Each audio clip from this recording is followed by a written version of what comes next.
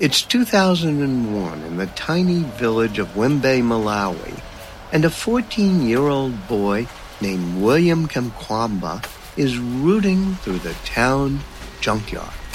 The scrap heap is located right next to the local high school, the same high school the young man was forced to leave when his family ran out of money to pay for his education. With no other way to learn, he started going to the local library to educate himself using the books he found there. And one day I found a book that had the pictures of the windmill on the cover. So when I read inside, they say windmills could pump water and generate electricity. The word pump water attracted my attention. In a drought-ridden part of Malawi, with little access to electricity, a way to irrigate farmers' fields and grow crops outside of the rainy season could be life-changing. But how could a 14-year-old with no technical training build a windmill? That's what leads Kamkwamba to the junkyard beside his old school. The book didn't say what type of parts you need to use. I had to use my own imagination, and I collected most of the parts from the junkyard. So a lot of people, when I was going there to collect pieces, they were laughing at me, thinking that something was wrong with me. Maybe I was going crazy. The idea might have been crazy, but William Kamkwamba isn't. Using scavenged bicycle parts and other odds and ends, he manages to defy the town's expectations. After months of labor, he finished building a homemade, fully functional wind turbine, standing 15 feet tall. With the electric charge provided by the turbine's spinning blades, his family now has a source of power. They can pump water, run electric lights and the radio, and even charge their neighbors' mobile phones. It's a remarkable piece of bootstrap engineering born out of desperation during a terrible drought in an impoverished area. But Kamkwamba isn't alone. All across the developing world, inspired trailblazers are finding innovative ways to use technology, new and old. In the age-old struggle against poverty, their ingenuity just might give them an edge. I'm Walter Isaacson, and you're listening to Trailblazers, an original podcast by Dell Technologies.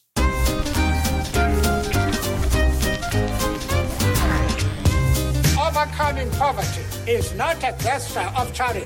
1/3 of all rural families are left behind in an age of technology and industrial progress. From their crowded, dark little house, they move to a fine new home.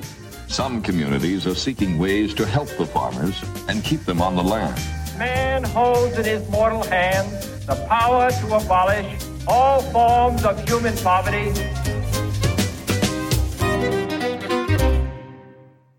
More than 1 billion people today live in what's called multi-dimensional poverty.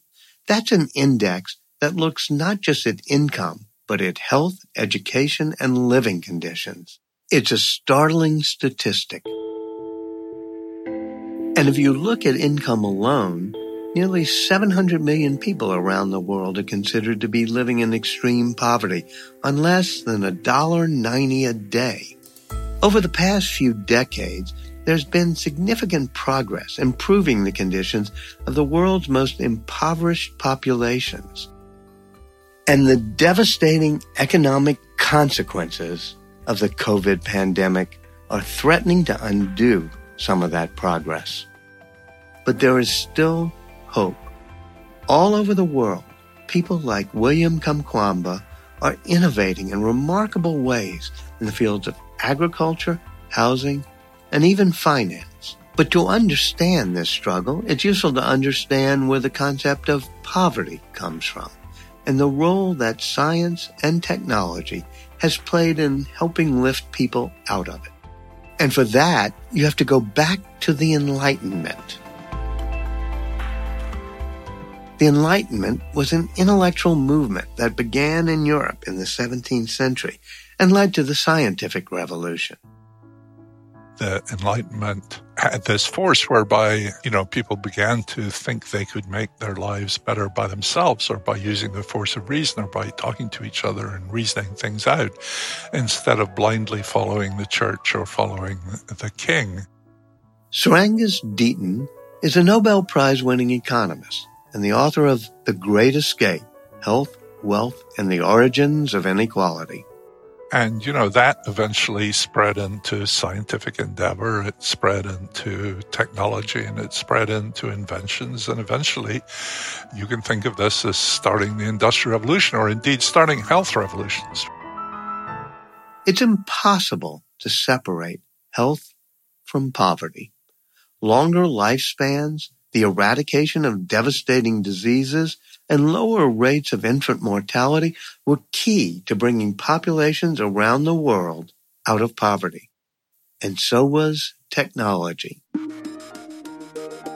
The machine-powered Industrial Revolution caused European economies to boom, although the trickle-down benefits to workers who powered it took decades.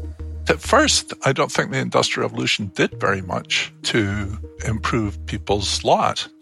And in fact, many of them, it probably made them worse, because the handloom weavers that used to sit at home in the countryside now moved to places like Manchester to go to the factories.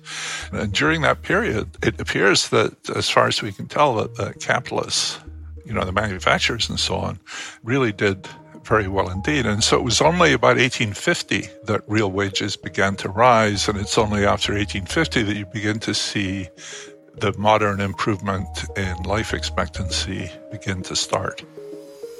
And thus began what economists call the Great Divergence.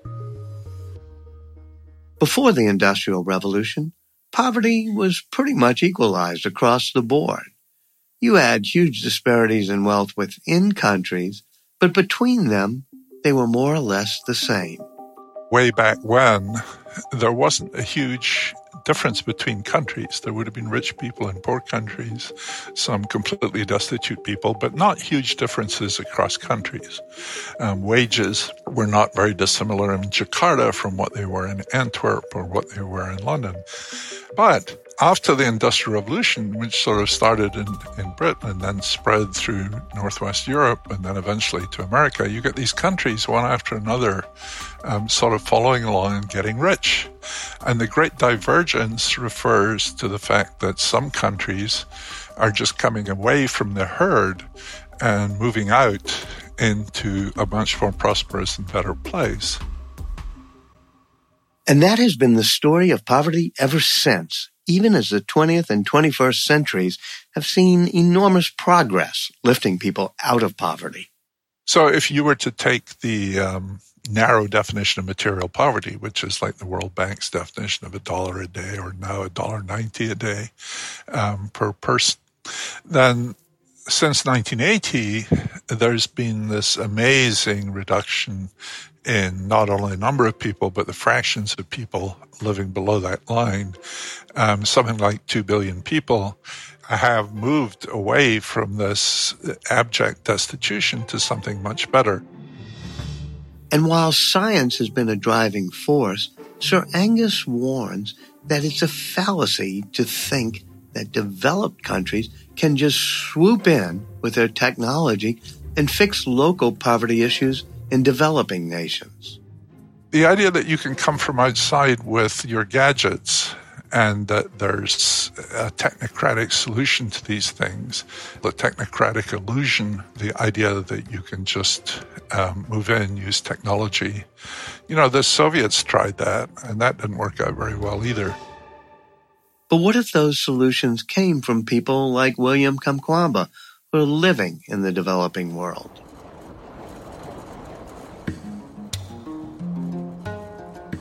Kamkwamba's first scrap-powered wind turbine was just the start for him. He used his breakthrough to teach other communities in Malawi how to build their own turbines. It has had great impact to other communities around Malawi. Some are building their own windmills to generate power, but also the mindset of a lot of young people in Malawi has changed now. instead of doubting themselves that they can't do anything to uplift their lives or to change their situation, they are saying that if William was able to build the windmill that improved his life, we can also do the same thing. Kamkwamba's windmill project has not just resonated with people in Malawi, it's also inspired people around the world. His TED Talk has nearly 3 million views. He's appeared on The Daily Show, and his New York Times best-selling memoir, The Boy Who Harnessed the Wind, is now a movie. But Kamkwamba hasn't been content to just rest on his laurels. He's currently raising funds for what he calls the Innovation Center, where young Malawians with innovative ideas can workshop and prototype their designs. At the Innovation Center, we'll have the machine shop that they're going to be able to use on some of their design. Either they're going to be designing tools for agriculture, because Malawi, it's an agricultural country. Almost 80% of the population are farmers, but each and every year we still struggle to feed our population because our farming technique, it's not very efficient and also not very exciting to young people. But we want to inspire them by designing and coming up with the ideas that they can actually change the farming system. The result, he hopes, will be homegrown solutions to local problems, devised by people who have lived with these particular issues. If it's just you are just coming in from outside, completely imposing solution, sometimes those solutions don't work quite well. But if you work together with the community, the people that you are trying to solve the problem with, you can even come up with great ideas, because the owners of the problem, they might actually know what they could do in that type of situation. So I feel that's a very important thing to do. A 2016 study found that 65% of impoverished adults worked in agriculture. In Malawi and elsewhere, agriculture is one area in particular where new solutions to old problems can be a matter of life or death. For some, these solutions are being adapted to the one piece of technology most people have access to, their phones. In 2018, maize fields in India hosted a very unwelcome guest, the fall armyworm. The fall armyworm is a tiny caterpillar, but it has an enormous appetite. First appearing in South America, it ate its way across the world until it reached India. But luckily, farmers there weren't completely unprepared.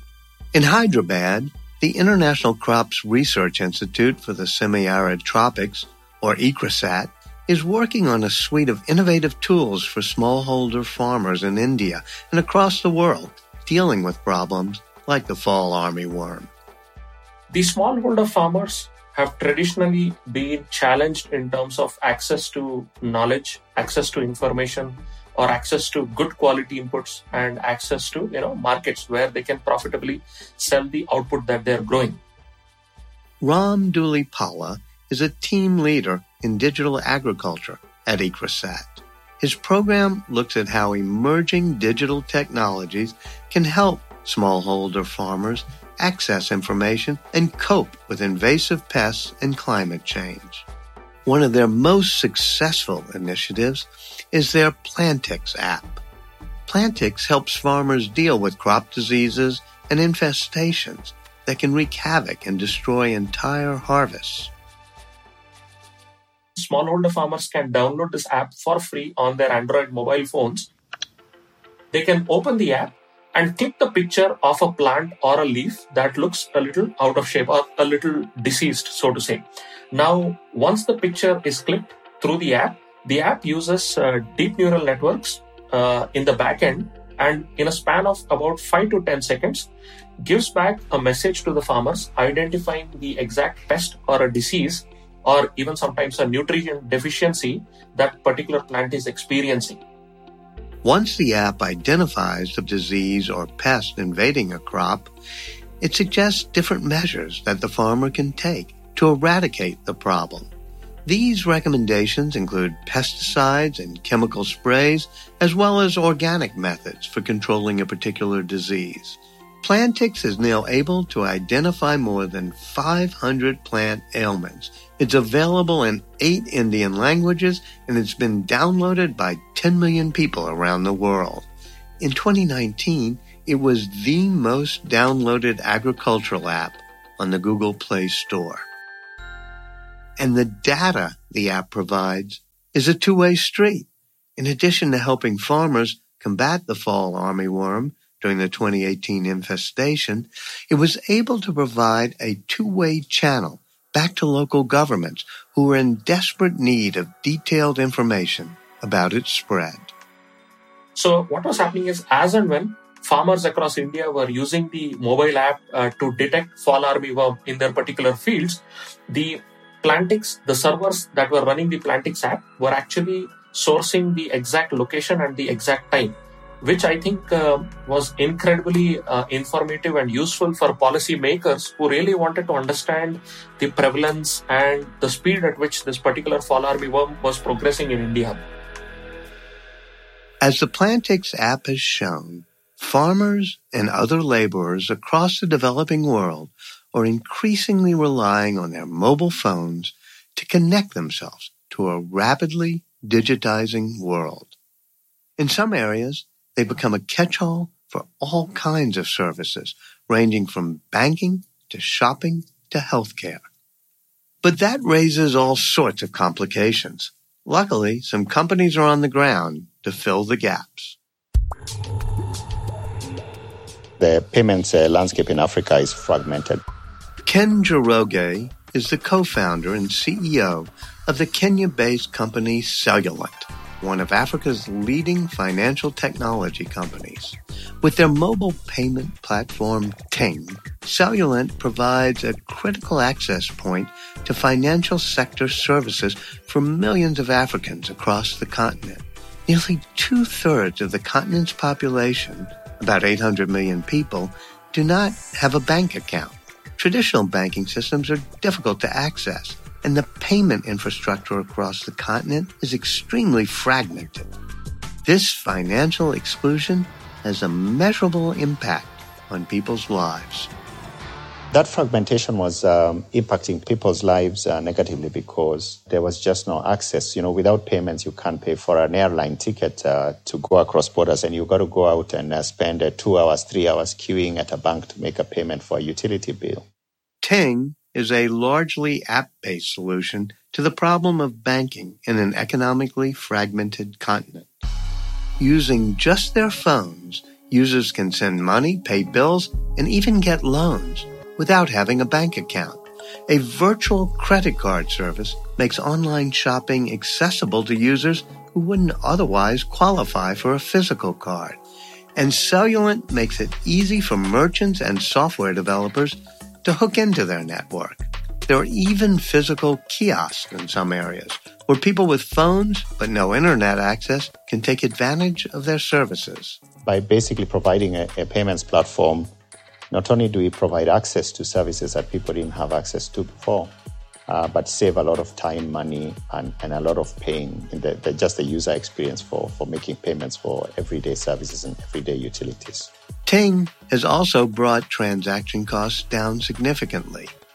It used to cost between $5 to $10 to pay a utility bill in Kenya, but Cellulant has reduced that to $1 or $2. That's a huge difference to workers living on a couple of dollars a day. Gaining access to financial systems in developing countries is critical to their economic growth, but connecting millions of Africans across 120 banks wasn't an easy task. It was a job that could only be done with a local perspective.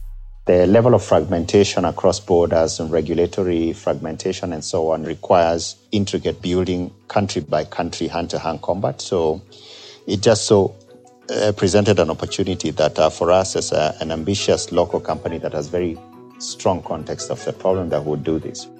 Cellulant is generating a lot of international recognition for its contribution to the financial tech sector in Africa. In fact, in 2018, KPMG listed Cellulant on its prestigious FinTech 100 list.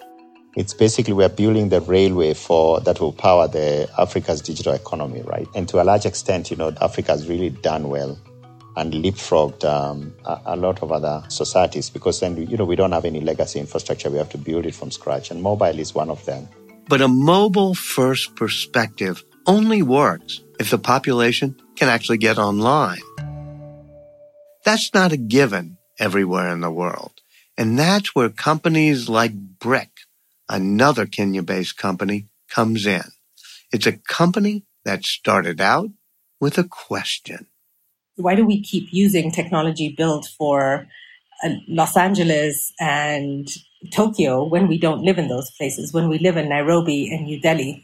And why don't we just sit around and look at the reality of what's going on around us and design solutions for ourselves? Nivi Sharma is the Chief Operations Officer of Brick. Brick develops solutions to the problem of internet access in the developing world with the developing world in mind. It starts with custom-made hardware. Brick started as this company that said, what if we took an internet router and gave it some batteries so it would work where power is intermittent? And what if we put content storage backup on it as well so it would work even where connectivity is intermittent? And, how would that be more appropriate for African infrastructure realities? Brick wireless routers are built to be rugged, to resist dust, humidity, and water infiltration in hot, rainy, and tropical climates. The idea is to provide internet access and the quality of life improvements it can bring to anyone, no matter what the setting. Brick puts its routers where its users are likely to be. That meant installing them in buses, cafes, barbershops, and markets. Users log on with their phones and do some sort of digital work, whether it's taking a survey or watching an ad, in order to underwrite the costs of access. They've got nearly 1 million users in Kenya and Rwanda, and they're expanding into Central and Southern Africa. And they've already seen the impact that increased internet access is having on the lives of their users. Mothers saying, well, I figured out my son has asthma, and these are the things that I've learned from the internet to help him. Or farmers who are saying, well, these pests have been eating my crops, and I Googled and I joined forums and I talked to other farmers, and now I'm using some natural pesticides to help me do that. And we really see this across sectors. We see women selling clothes who now know how to use social media to market their stuff. And when we couple digital access with the digital literacy, this will be the next big African leapfrog. Africa will use the internet meaningfully to connect ideas and thoughts and businesses and people for a greater good. Connecting people in the developing world to the internet is a crucial step in the fight against poverty. But on a fundamental level, there's one thing that nearly 1.6 billion people around the world still don't have: access to adequate housing.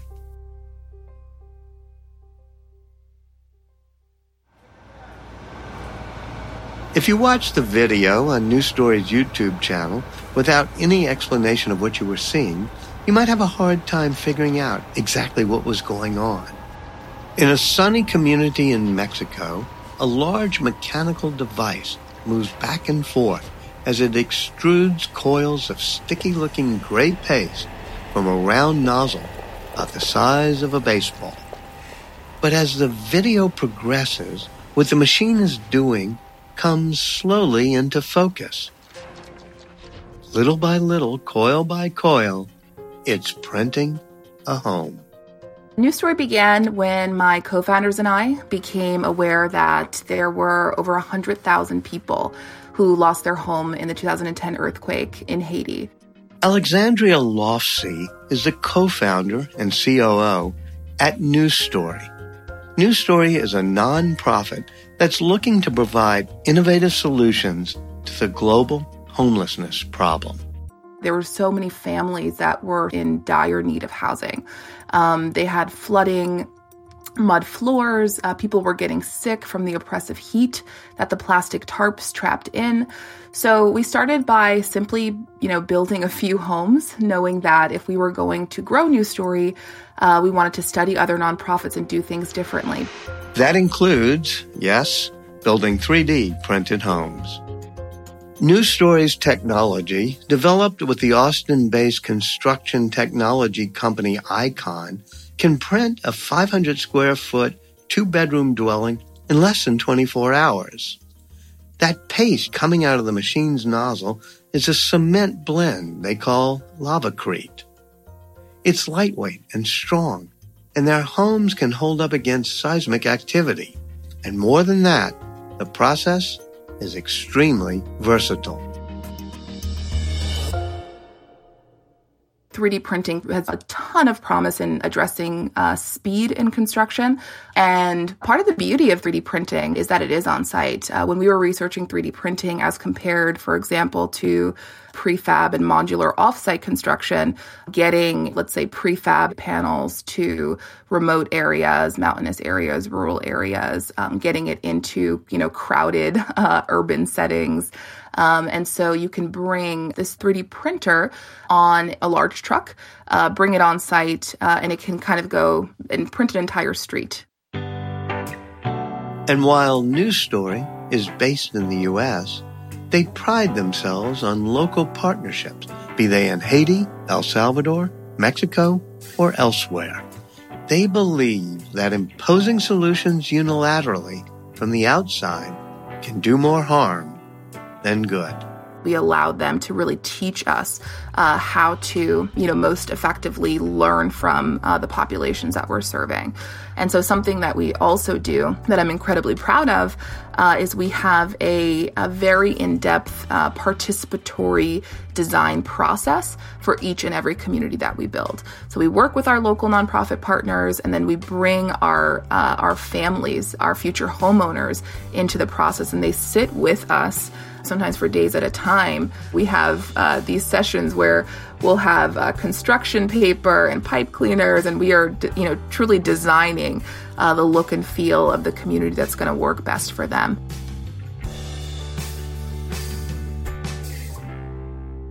Like any major problem in the developing world, homelessness will not be solved with any single app or printing process. We can't rely on technology to solve all the problems of poverty, but it can be a powerful tool. One recent study showed that 98.7% of people in developing countries have access to a mobile phone. That means more people have access to mobile phones than they do to electricity or even clean water. Solutions that take advantage of technology while also keeping an all-important local perspective could point to a way forward. Whether it's helping farmers fight infestations or giving people access to financial systems that were previously out of reach, the disruptions of the 21st century have the potential to change billions of lives for the better. But to do that, we have to let the people whose lives will be affected the most lead the way. I'm Walter Isaacson, and you've been listening to Trailblazers, an original podcast from Dell Technologies. For more information about any of the guests on today's show, please visit delltechnologies.com/trailblazers. Thanks for listening.